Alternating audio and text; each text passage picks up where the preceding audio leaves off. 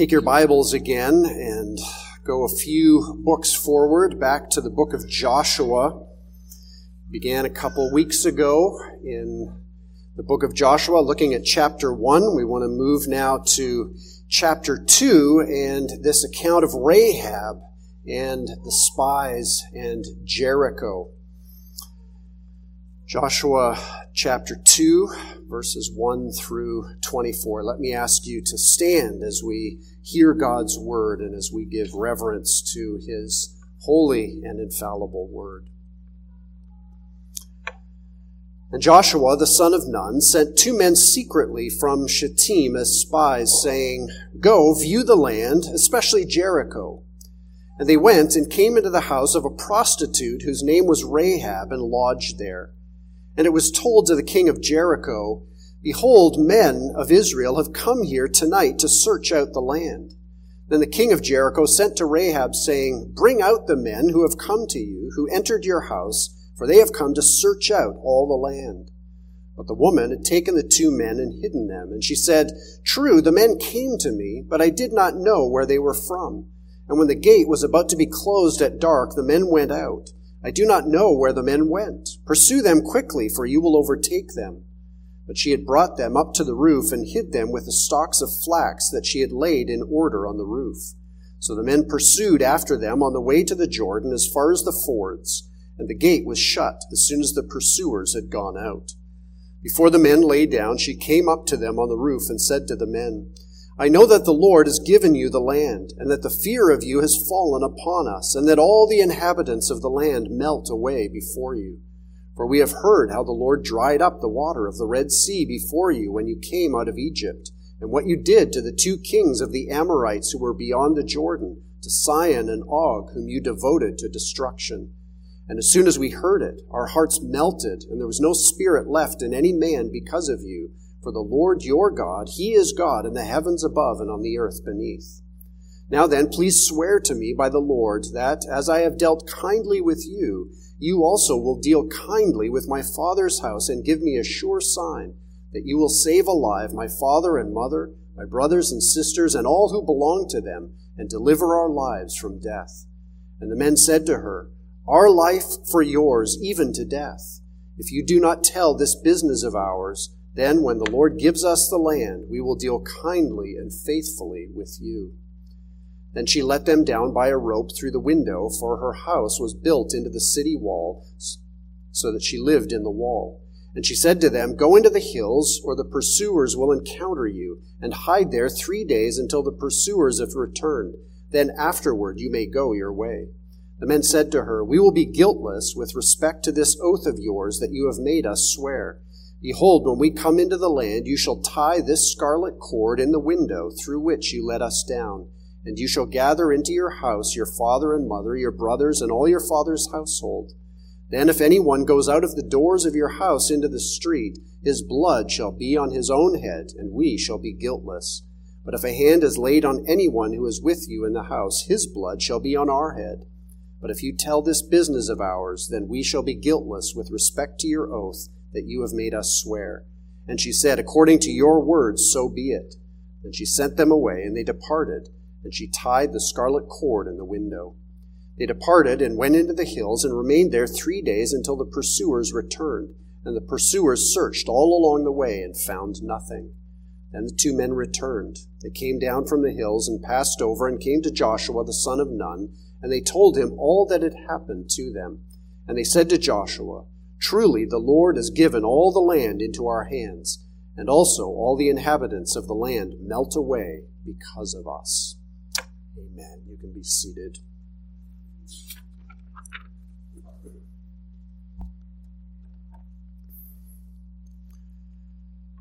It's not often that we get second chances, is it? It's not often that we get an opportunity to redo something in a better way.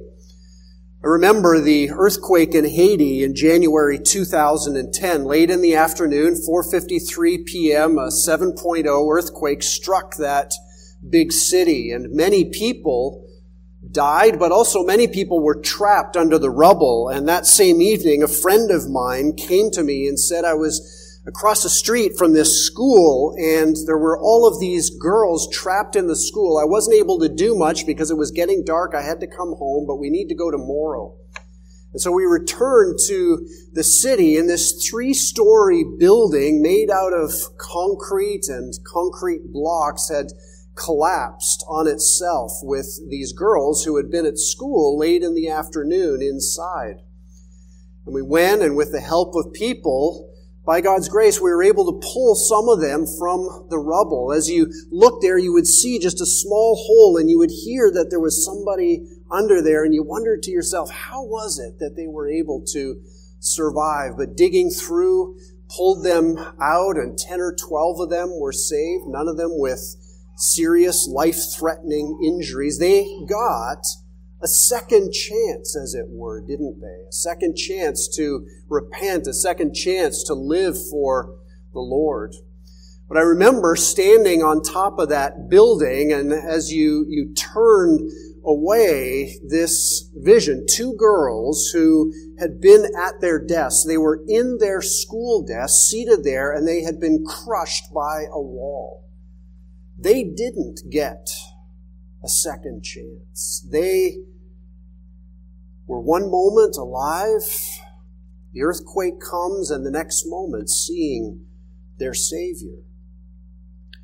And so I want you to think about that tonight, about those second chances, and just to be reminded as we see this story that God is very gracious. He often gives us not just one chance, but more than one.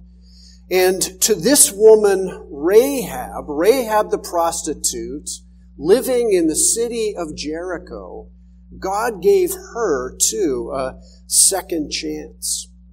As we begin in verse 1 of chapter 2, we read about Joshua, the son of Nun, sending out spies secretly from Shittim to go and look over the land, specifically the city of Jericho.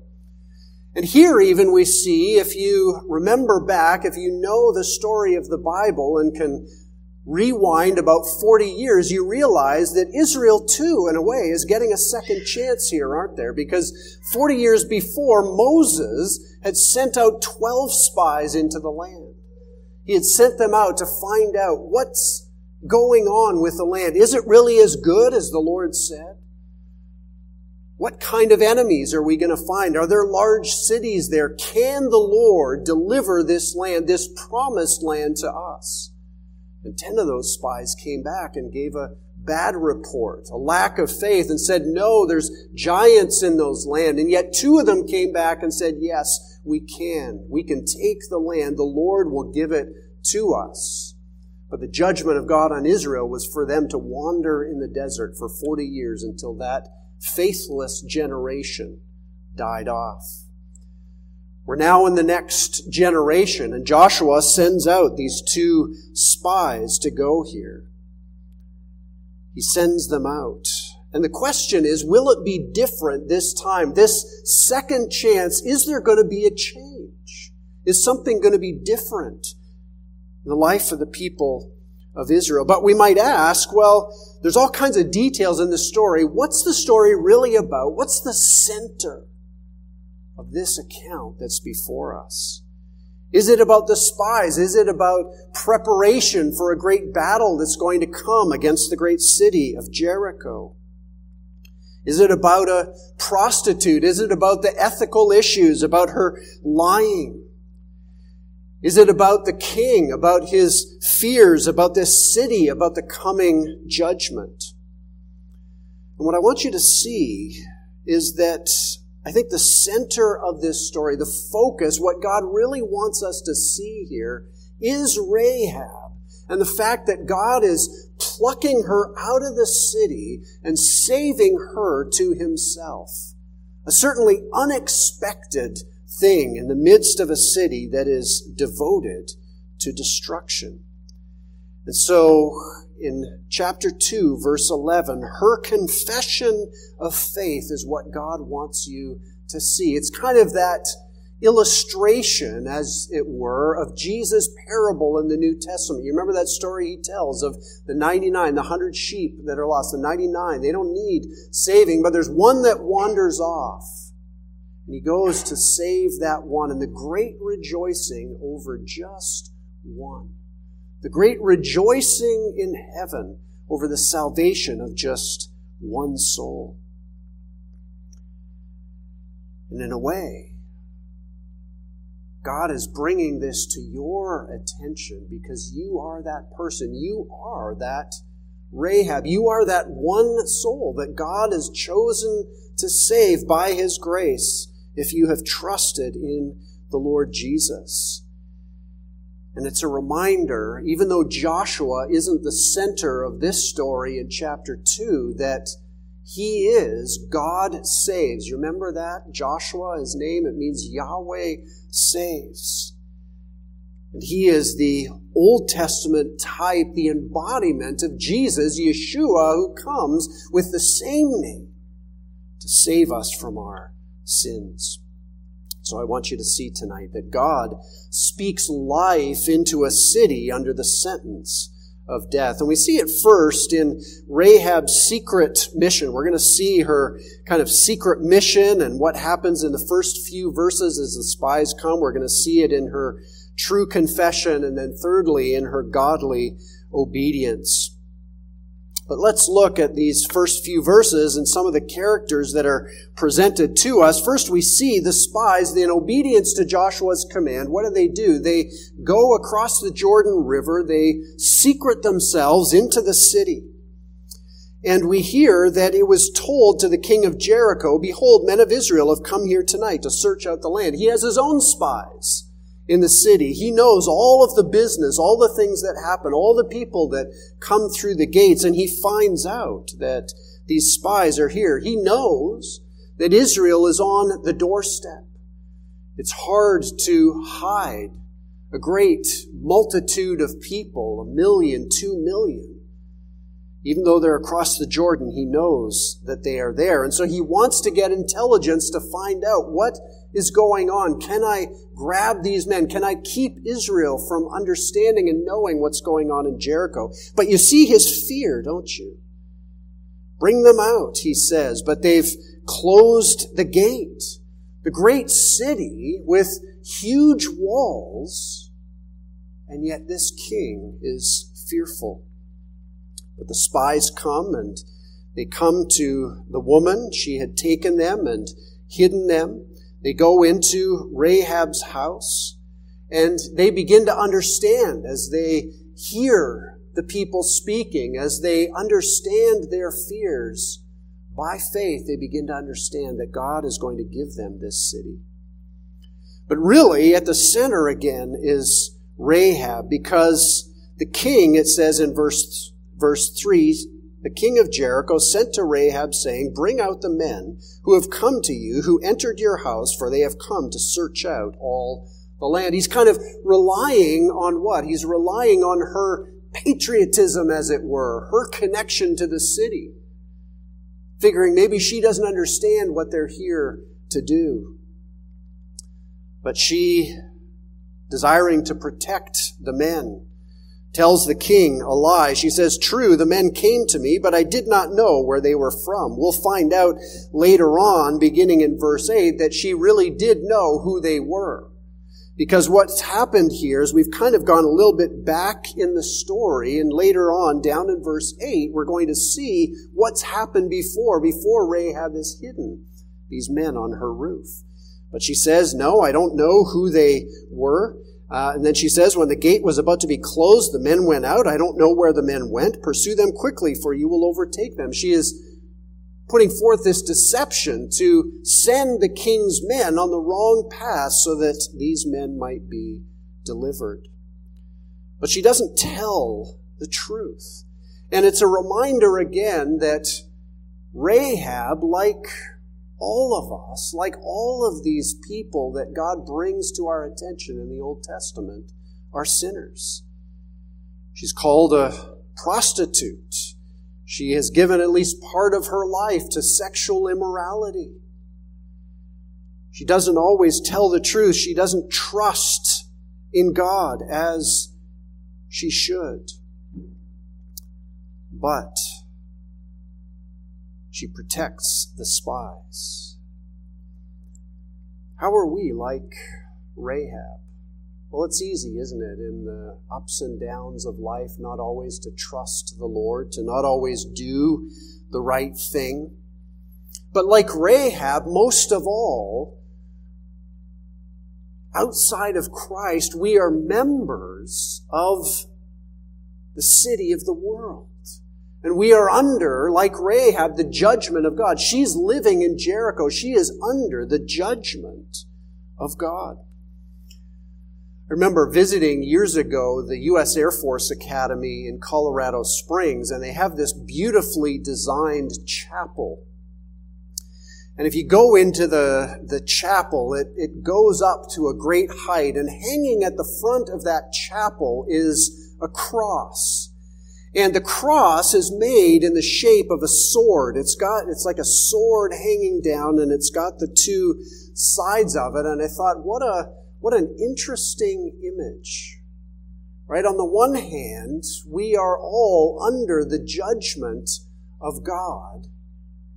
And yet it's only through that cross that we escape the judgment. And so it is, too, with Rahab. Well, the question is, will she escape that judgment? Yes, she's saved the spies. Yes, she's protected the spies. But what about her eternal destiny? And that's the focus beginning in verse 8, Rahab's true confession. We go back in time now. It says, before the men lay down, she came up to them on the roof and said to them.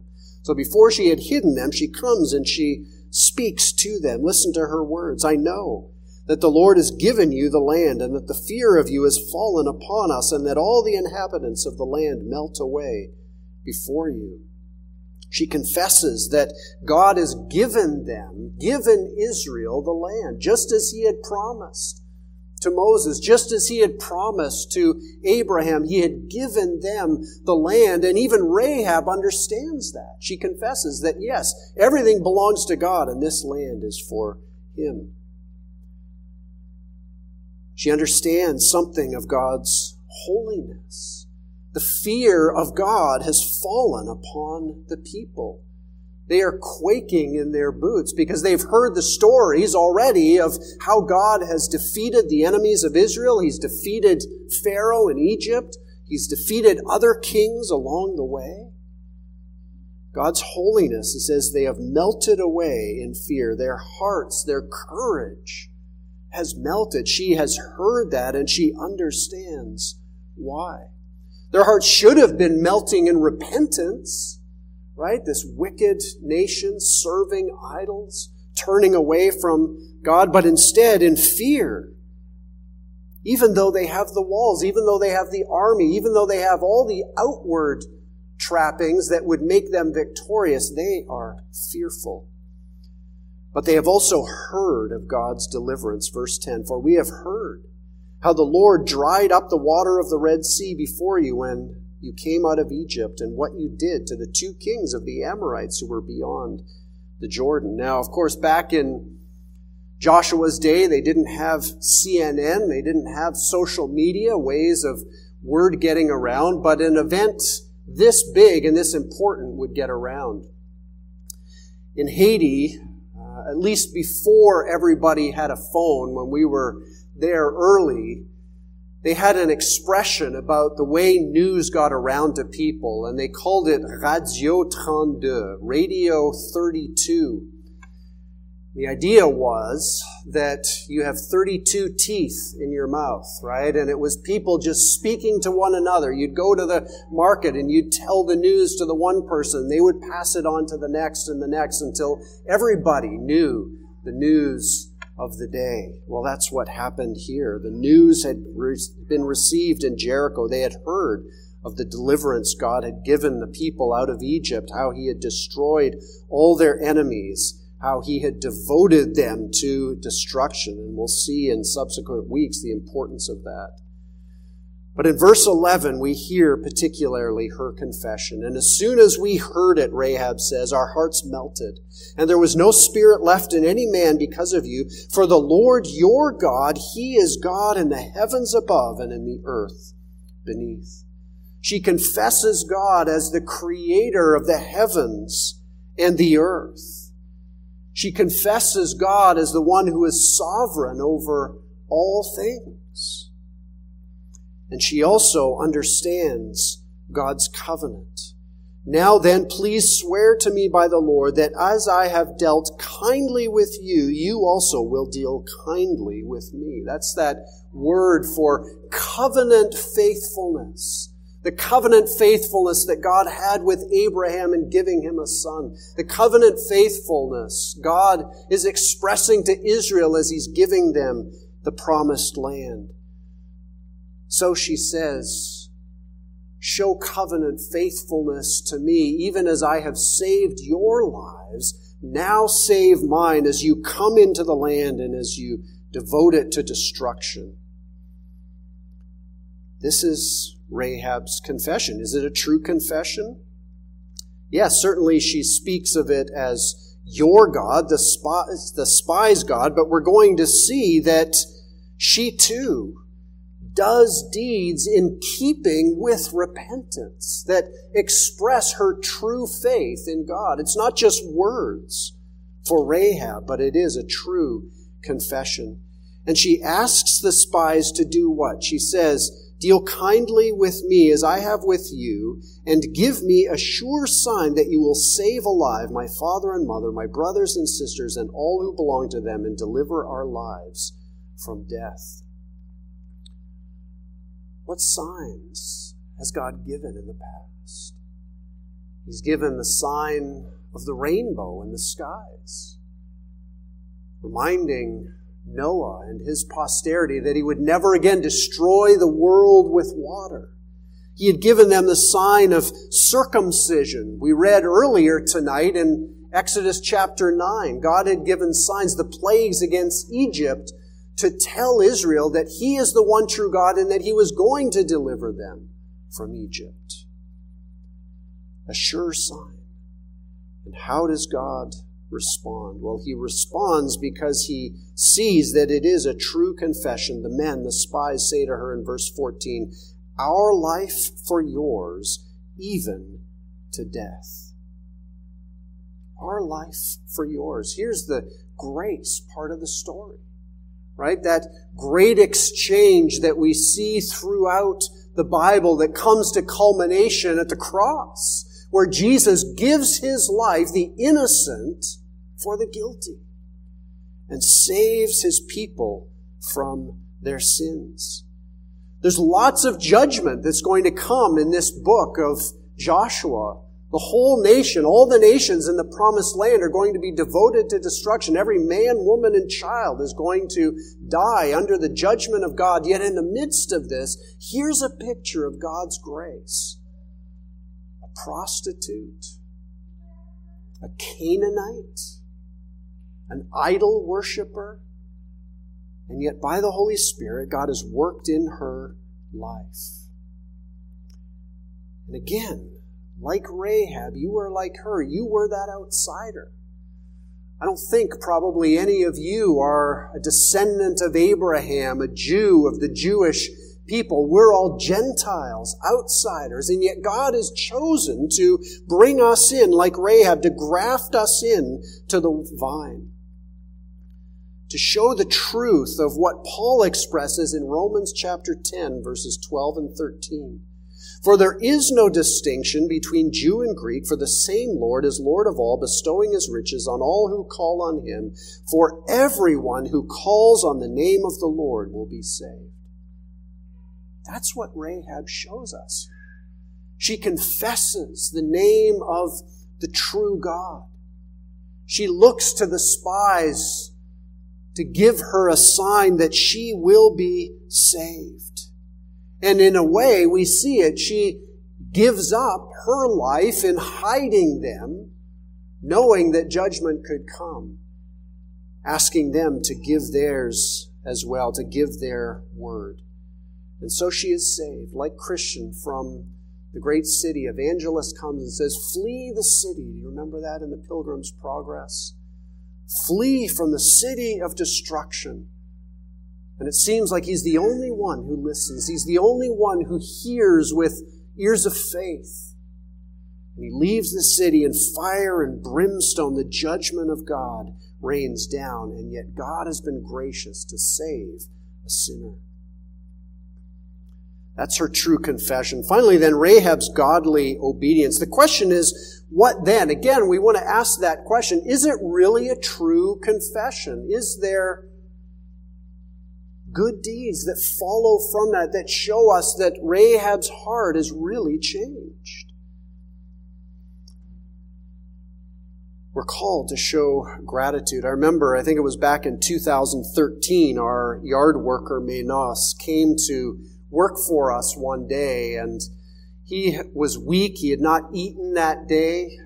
We didn't really know how sick he was, but by the end of the day, he didn't even have strength to go home. And all through that night, Heather nursed Menos. He had been struck down by cholera, and he certainly could have died, but Heather nursed him through the night and said, Menos, you're not going to die here on the floor of our house.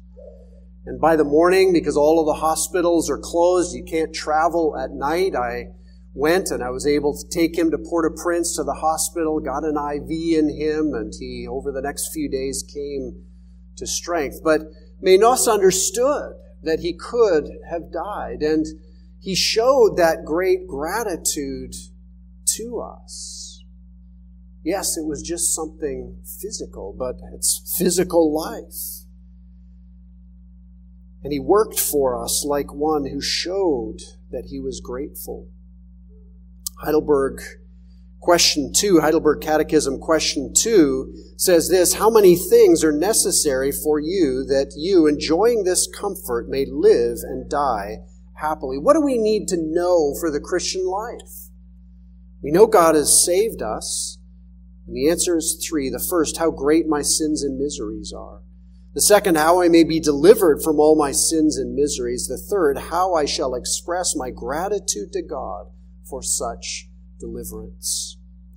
You see, Menos and Rahab too understood how great their sins and miseries are, how they were under the judgment of God. They understood as well that they could be delivered from all their sins and miseries through the good news of the gospel. But now, how are they going to express their gratitude to God for such deliverance? How can we express that gratitude to God? Well, that's where the New Testament especially is so clear. We see it in the example of Rahab, but we really need to go to the New Testament to see very clearly that yes, we are saved by grace through faith, Ephesians chapter 2, verses 8 and 9. And that it is following that, because we are so thankful to the Lord that He has rescued us from the city of destruction, that we would do good deeds that He has prepared beforehand for us to do, that He gives us the strength to do by His Holy Spirit, and yet He calls us to that sanctification. So how do we see Rahab's sanctification? Well, we see that she keeps her promises. In verse 15, she let them down by a rope through the window, for her house was built into the city wall, so that she lived in the wall. Often cities in that time, like Jericho, had 2 walls. And there would be an outer wall, maybe a little bit smaller than the inner wall. And some of the less well-off people of the city would have their houses in that space between the walls. And so it seems like Rahab's house was built into the wall. She had a window that went out into that wall. And so she was able to let the spies out. She keeps her promises. She says, I will save your life. I will rescue you if you promise to rescue me when you come and God delivers this city into your hands. And so she lets them out through the wall. Not only that, she gives them good intelligence, good advice. She says, go into the hills, stay on this side of the Jordan, just go into the hills, because they figured you're going to go straight down to the Jordan River so that you can cross the river and go back to your people. And that's where they're going to be waiting. Go into the hills. Just wait. And after 3 days, they'll stop looking, and then you can go back to the people. But we see also that she obeys the sign that they give. The sure sign that they give is this scarlet cord that she is called to tie in the window. And there's a connection here if you think about it. Think about that color red. What does that remind you of in the story of the people of Israel? It should remind us of the Passover, right? The blood, the red blood, taking the lamb, killing it, eating the lamb, but taking the blood and putting it on the doorposts, on the lintel of the door. The blood on the door so that the angel of death will pass by, will go by, and death will not come to that house. In the same way, Rahab is called to put this scarlet cord, to hang it in the window, to save her house. And in the same way as the Israelites were to stay inside their houses under the protection of the blood, Rahab too and her family are called to stay in the house, and so they will be saved. If anyone goes out of doors, his blood shall be on his own head. But if anyone is killed in your house who stays in, who does it, who is obedient, their blood will be on our head. And this is why she is commended. See, there's a New Testament connection here, isn't there? Because it's ultimately not the blood of a Passover lamb. It's not the sign of a scarlet cord hanging in the window, but it is ultimately the blood of Jesus that covers over our sins. This is Rahab's Passover because she is obedient to the Lord, the sign that she gives. And her protection is found ultimately in Christ. And one of the wonderful things about this story, and why I think she really is the focus of what's going on here in chapter 2, is because she is grafted in to the very line, the very bloodline of the Savior of Jesus Christ. If you turn over to Matthew chapter 1, the genealogy of Jesus, what do we read there? We read that Salmon was the father of Boaz by Rahab, and Boaz the father of Obed by Ruth, and Obed the father of Jesse, and Jesse the father of David the king. And the genealogy goes on, and it ends with Jesus, the son of Joseph, part of the royal line, the kingly line that God had promised. But there's Rahab, Salmon, the father of Boaz by Rahab, brought into the line, brought into the very family of the Savior. And she is commended, interestingly, in the New Testament for her faith. She's there in James chapter 2. She's there in Hebrews chapter 11 in the hall of faith. And if you remember in James chapter 2 here, James is speaking of the faith without works that is dead. And he's speaking of this idea of works and this justification in a different way than Paul. He's not speaking of the faith we're called to have in Christ and that we are justified only by the works of the Lord Jesus Christ, not by our own works. But he's saying we are justified, we are vindicated, our faith is shown to be true because of what we do by the grace of God. And so it was with Rahab.